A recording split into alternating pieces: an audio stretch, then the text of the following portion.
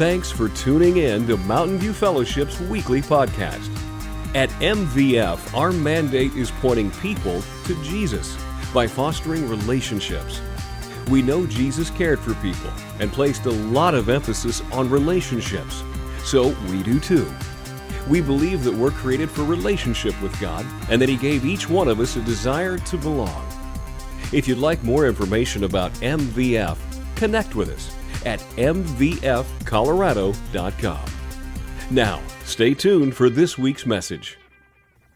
Lord, we thank you for your word, the power of it. We thank you for this opportunity we have to come in worship and sit under your teaching of your word. I pray that you would fill us with your Holy Spirit and help us to retain the things that we learned today, that it would change our lives, that we wouldn't just be hearers of the word, but doers of the word. We pray in Jesus' name. Amen.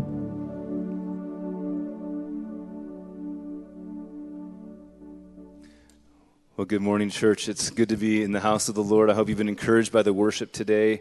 I want to thank Peyton for reading the scripture. Yeah, it's good to be in the house of the Lord.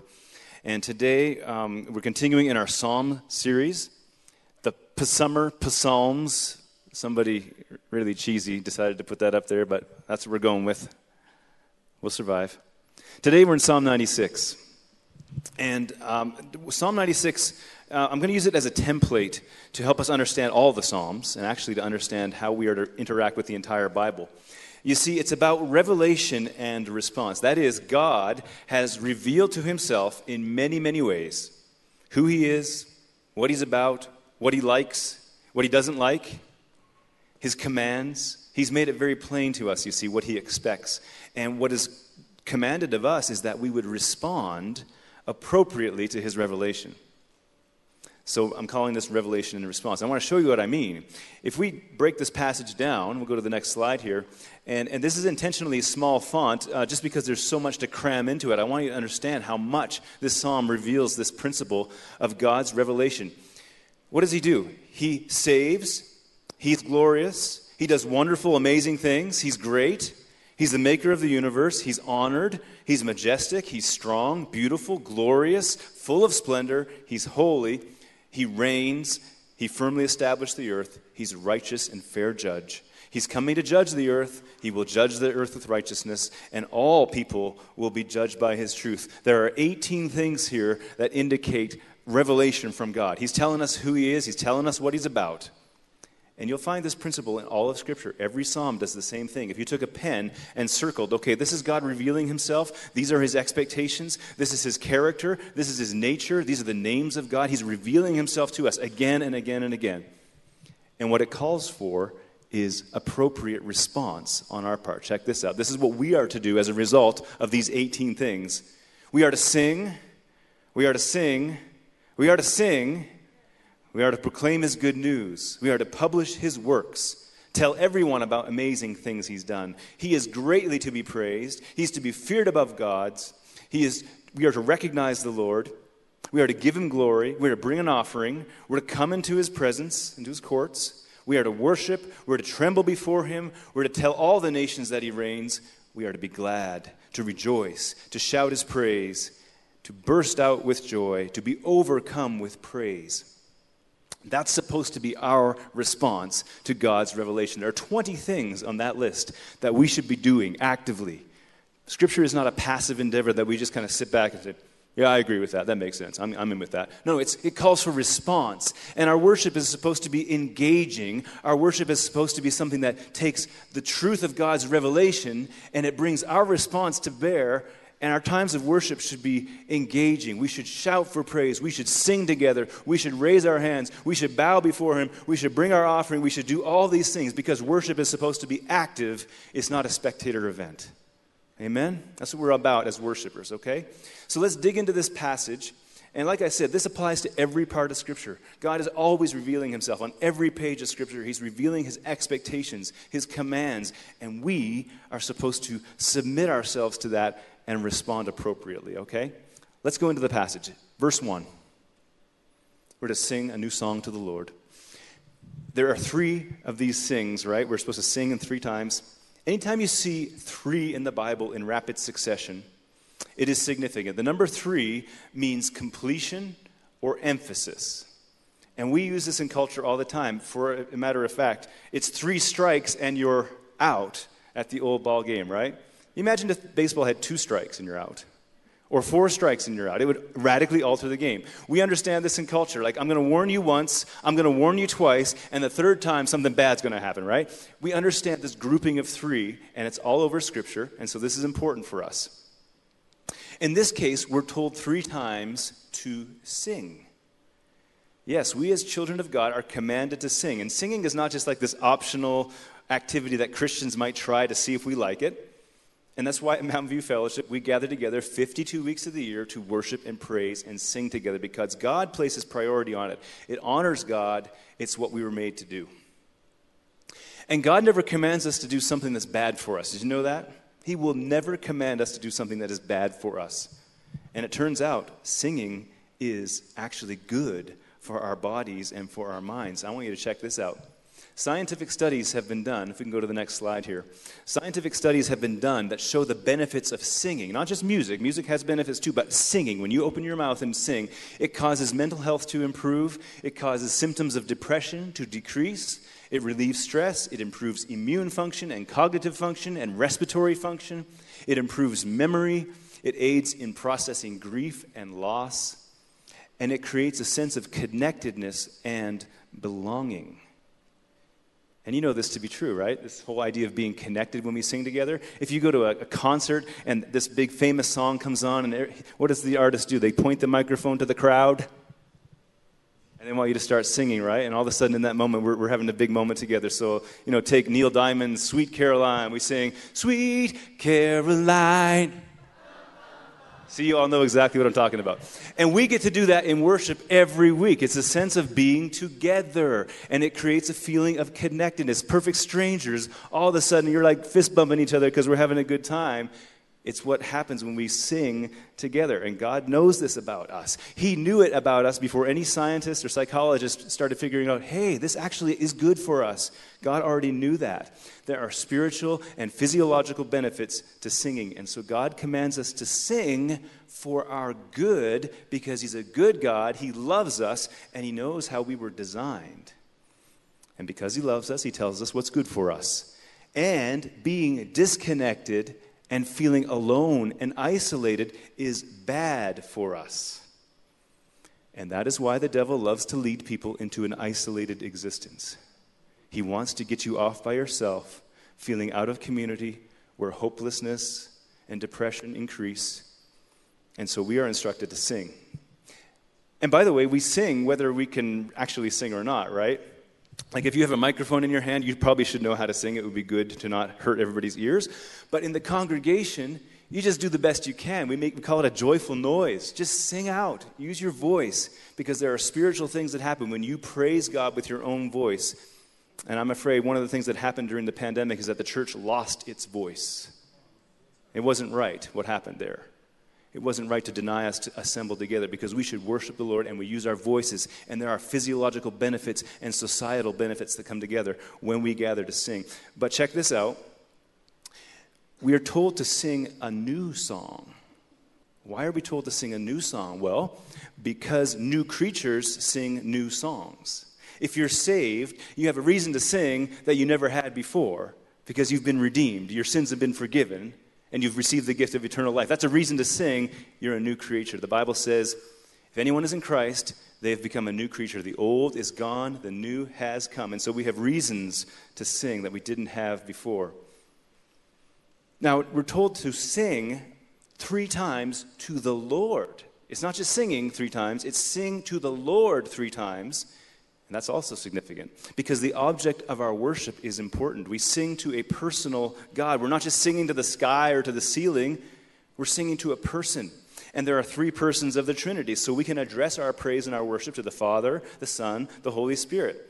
And so it's not just singing for singing's sake. It's singing because we praise the name of the God whose name is above all names. He's our Creator. He's the lover of our souls.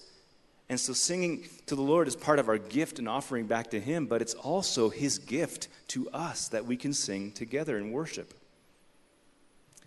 But it's not only we humans who should sing, it's all of creation that is commanded to sing, because all of creation exists to glorify the Lord. In fact, Jesus said when he walked this earth that if we didn't praise him, what would happen? The rocks would cry out. All of creation is supposed to praise the Lord, and we all have different ways of doing that.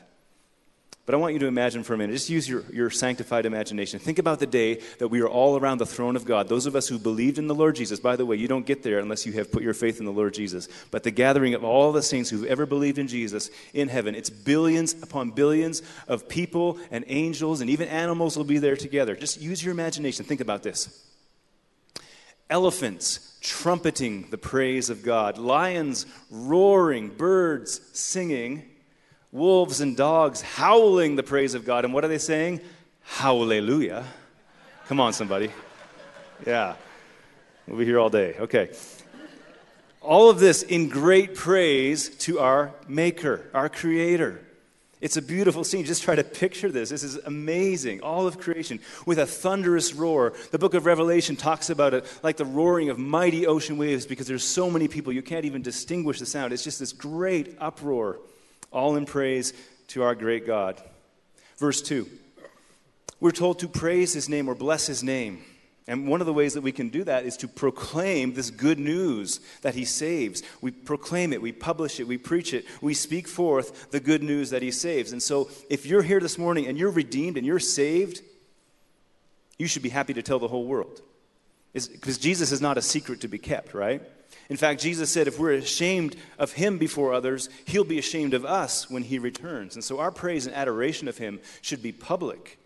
And yes, I do think that you can use social media to tell people about how great God is. That's fine. But how much more in person should we tell each other? Look what God did for me. Look at all the great things he's done. And verse 3 emphasizes this further. Because when God does something great for you, when he answers a prayer, for example, you need to tell someone that this happened, right? You tell people what God has done for you, you're actually giving public witness to him, and that honors and pleases God. So let me ask you this. How many of you in recent history have experienced answer to prayer? Just raise your hand right now. If you've experienced an answer to prayer, wow, that's so cool.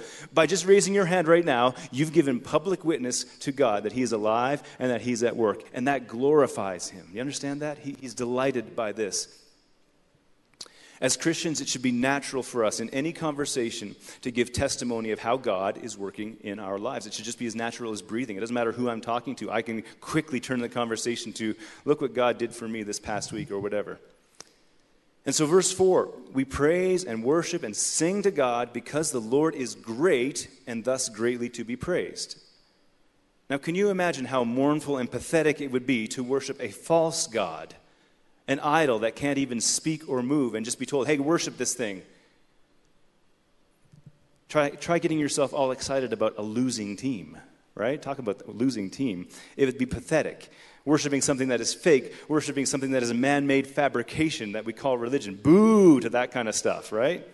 But we worship the true and the living God.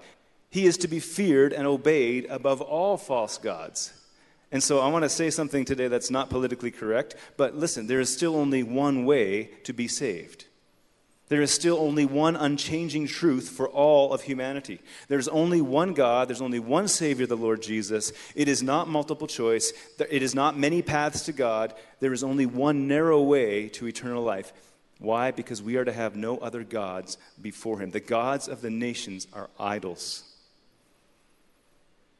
By the way, if you have items in your home like relics and trinkets and things like that, good luck charms, statues, angels, rosaries, or things that you hang from your rearview mirror to keep you safe from the evil road spirits or whatever, I'm telling you this morning, church, throw those things out. Those are false gods. Those are idols. And I could go all day about idolatry in the Old Testament, these shrines that people would have and think that these things are keeping them safe, a statue of an angel they keep by their bed or whatever to keep them safe. Church, throw those things out. Don't put them in a box and put them in the attic someday for someone to discover. Discard of them. They are a snare to your soul. What do I mean by that? Verse 5. The gods of other nations are idols. That word nations is very significant. I'm going to hit it again in a minute. But basically what it means, nations means those who do not know God. And they are mere idols. People who don't know God have idols. But we who know God destroy the idols that come into our lives. It's one of the main acts of repentance that we are to do when we put our faith in Christ. So we don't hold on to them. What is an idol? An idol is anything that takes first place in your life, anything that takes allegiance from your heart that only God is worthy of.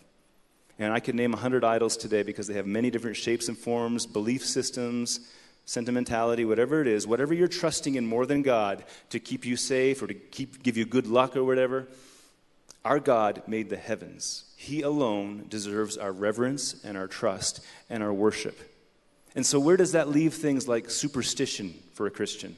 Or horoscopes, or astrology, or Ouija boards, tarot cards, all these things. They are not for Christians. Do you understand? Do not participate in those things. Get rid of them from your life because God alone keeps us safe. He is our provider. He is our sustainer. It is He, not good luck. It's not trinkets. It's not idols. It is God who sustains our lives. We don't pray to saints that are dead or living. We pray to God alone. And so we've got to put away our idols. And by the way, religious idols can be the most subtle and deceptive because they often come with spiritual-sounding phrases or even Bible verses. Look, here's a little angel. It's got a Bible verse, and if you just say this prayer, it'll keep you safe. That's an idol. Get rid of those things. We must reject and remove anything from our lives that takes God's place in our hearts. And so we must reject all forms of superstition. There's no such thing, for example, as good luck or bad luck. Okay? I know that sounds a little heavy this morning, but we've got to get some things right in our relationship with God if we want to see the things that He wants to do in our lives and see Him as He really is. Let's go on to the next verse, verse 6. There's more revelation that God wants to give us this morning. Honor and majesty surround Him, it says. And so nothing impure, nothing unholy or sinful will ever be allowed in God's presence. Strength and beauty fill His sanctuary, it says. And by the way, that is why unrepentant sinners spend eternity separated from God forever. They're not allowed in the presence of a holy God. Only those who have come to faith in the Lord Jesus and had their sins washed away by trusting in Him will be welcomed into God's presence. And so we have to understand that when we see Jesus one day, we're not going to be bringing a suitcase with us of all of our pet sins, right? Nothing, only that which is true and pure and lovely and right will be allowed in God's eternal presence. So some people have this idea that when we get to heaven, man, it's just going to be a big party. It's like Las Vegas all the time. I got to tell you, think again about that. We will be free in heaven to love and obey God perfectly day and night forever and ever. If you're a lover of sin, that would be hell to you. Because in God's holy presence, there'll be nothing but righteousness forever and ever. And so verse 7, we are told to recognize the Lord, to acknowledge Him, to give Him glory. And there's a plea here, there's an urgency, right? It's listen, nations. Listen, you arrogant national leaders. Listen, people of planet Earth. Give God the glory He is due. I'm going to come back and hit that word nations again right now. You're going to see the word nations in the book of Psalms over 100 times, 5 times in this psalm alone. It's a mega theme in the book of Psalms. And what it means is every people group on earth who do not worship the true and living God. So let me break this down for you. There are roughly 200 countries on planet Earth right now.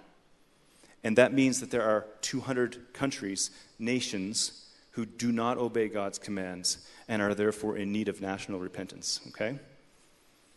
Because there's actually no nation on earth that today claims Jesus Christ as king at the national level. There's not even one nation on earth that does that. Now, at the time the Psalms were written, there was one nation that worshiped the true and living God. That was Israel. But those days are long in the rearview mirror. And today, all nations, including Israel, are actively rebelling against God and angering Him with their anti-God laws as they rush headlong into moral decay. A few weeks ago when Pastor Mike started this series, he preached Psalm 2, and you go back and read that. Understand what God is going to do to the nations that have rejected the Lord Jesus as in His rightful place as king. So verse 8, we are, those of us who know and love God, we are to give God the glory He deserves. And one of the ways we do this is by bringing our offering and coming into His courts. That's the assembling together. We're supposed to do that. We also come and bring our offerings before Him. Offering is part of worship. Now, at MVF, we don't take up an offering per se, but it's understood that it's part of our worship. It means financial faithfulness to God. And the way that we give to God is by giving to the local church, because that's how God has set it up. And so we gather for worship. We come into his courts as the body of Christ every week, and we come to pour out our praise and our thanksgiving, to hear from his word. And we need to remember to be generous and faithful in our giving out of what God has provided us for. Because when we come and gather in God's presence, it's actually our entire lives that are to be laid before the King. And of course, that's going to include our pocketbook, right? Let me put it this way. Either Jesus is Lord of your life, he's Lord of everything, or he's not Lord at all. You can't a la carte God and loving him. It's not like I'm going to pick to obey God in this area and this area, but I'm going to keep a few things for myself over here that I'm just going to do my own way. Listen, when we come to Christ, this is the image of baptism. Watch this. When we go into the water, it is the symbol of our death to all that held us in chains before we knew Christ. And when we come up out of that water, we are changed forever. We have a new Lord, a new course for our lives, a new priority. And we lay our lives before the King, and so we give him everything. Either he's Lord of all or he's not Lord at all. And so verse 9, what that means is that we worship the Lord in his majesty. He is the great King. The whole earth ought to tremble and order their lives before him. By the way, God is not our buddy-buddy. He's not our chum, okay? He's our friend, yes. But we must not take such a casual approach to God. He is to be respected and revered more than any person on earth, because he holds our lives and our breath in his hands, okay? And he holds our eternal destiny in his hands. And one day we're going to give an account to him for how we have lived down here. And that's the meaning of the fear of the Lord. It means living our lives constantly mindful that one day we will be judged for our actions, whether they were good or evil. That's what the fear of the Lord means. I'm always remembering I'm going to give an account for how I live and the decisions I'm making right now. And by the way, that's why the world we live in is in so much trouble. Because a long list of national leaders in every nation have stubbornly refused to express appropriate humility toward God. They will not fear him. They do not tremble before him. They do not lead their nations in obeying God's commands, right? In fact, they openly mock the very idea that they would ever stand before God to be judged.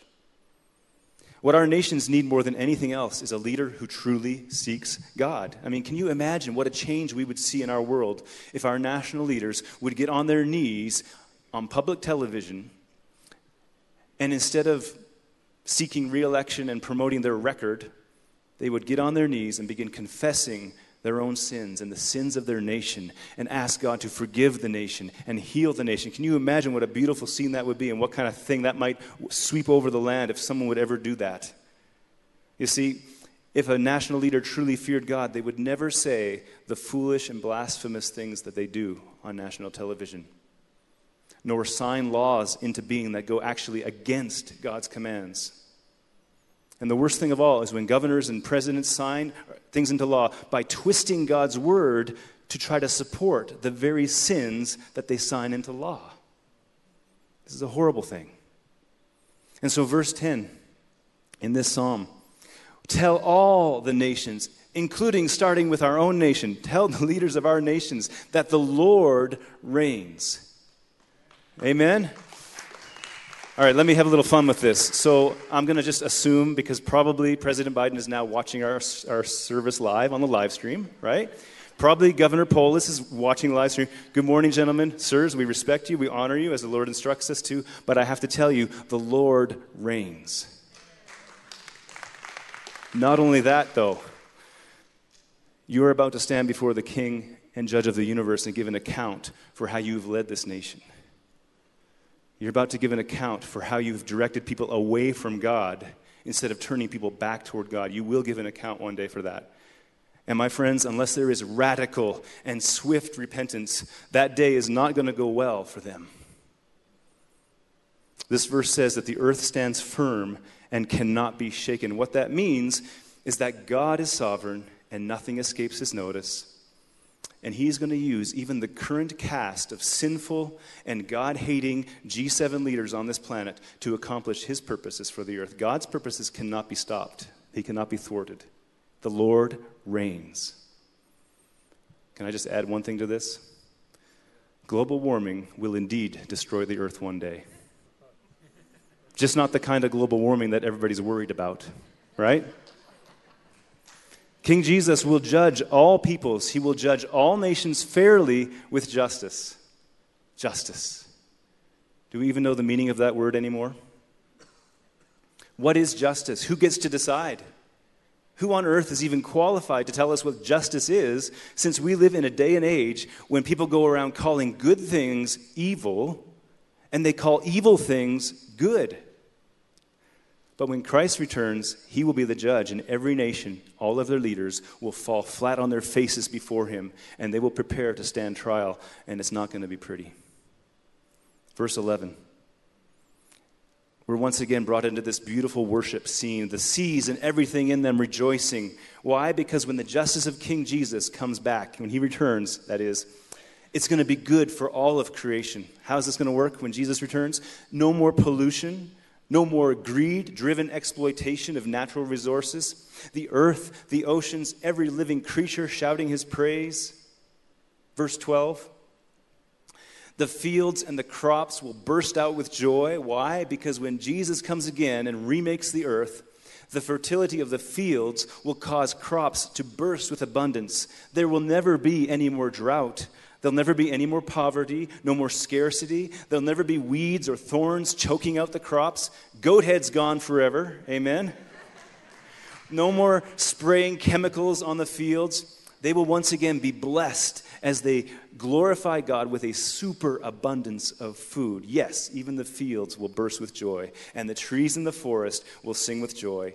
That's what's going to happen when Messiah comes, and that is what is in view in this psalm and in the entire book of Psalms. I need you to understand this. The day when Jesus Christ returns to the earth, he is the descendant of King David. That's so important to understand as you read the Psalms. It's all about this promised heir to the throne who will come. And we know that's Jesus.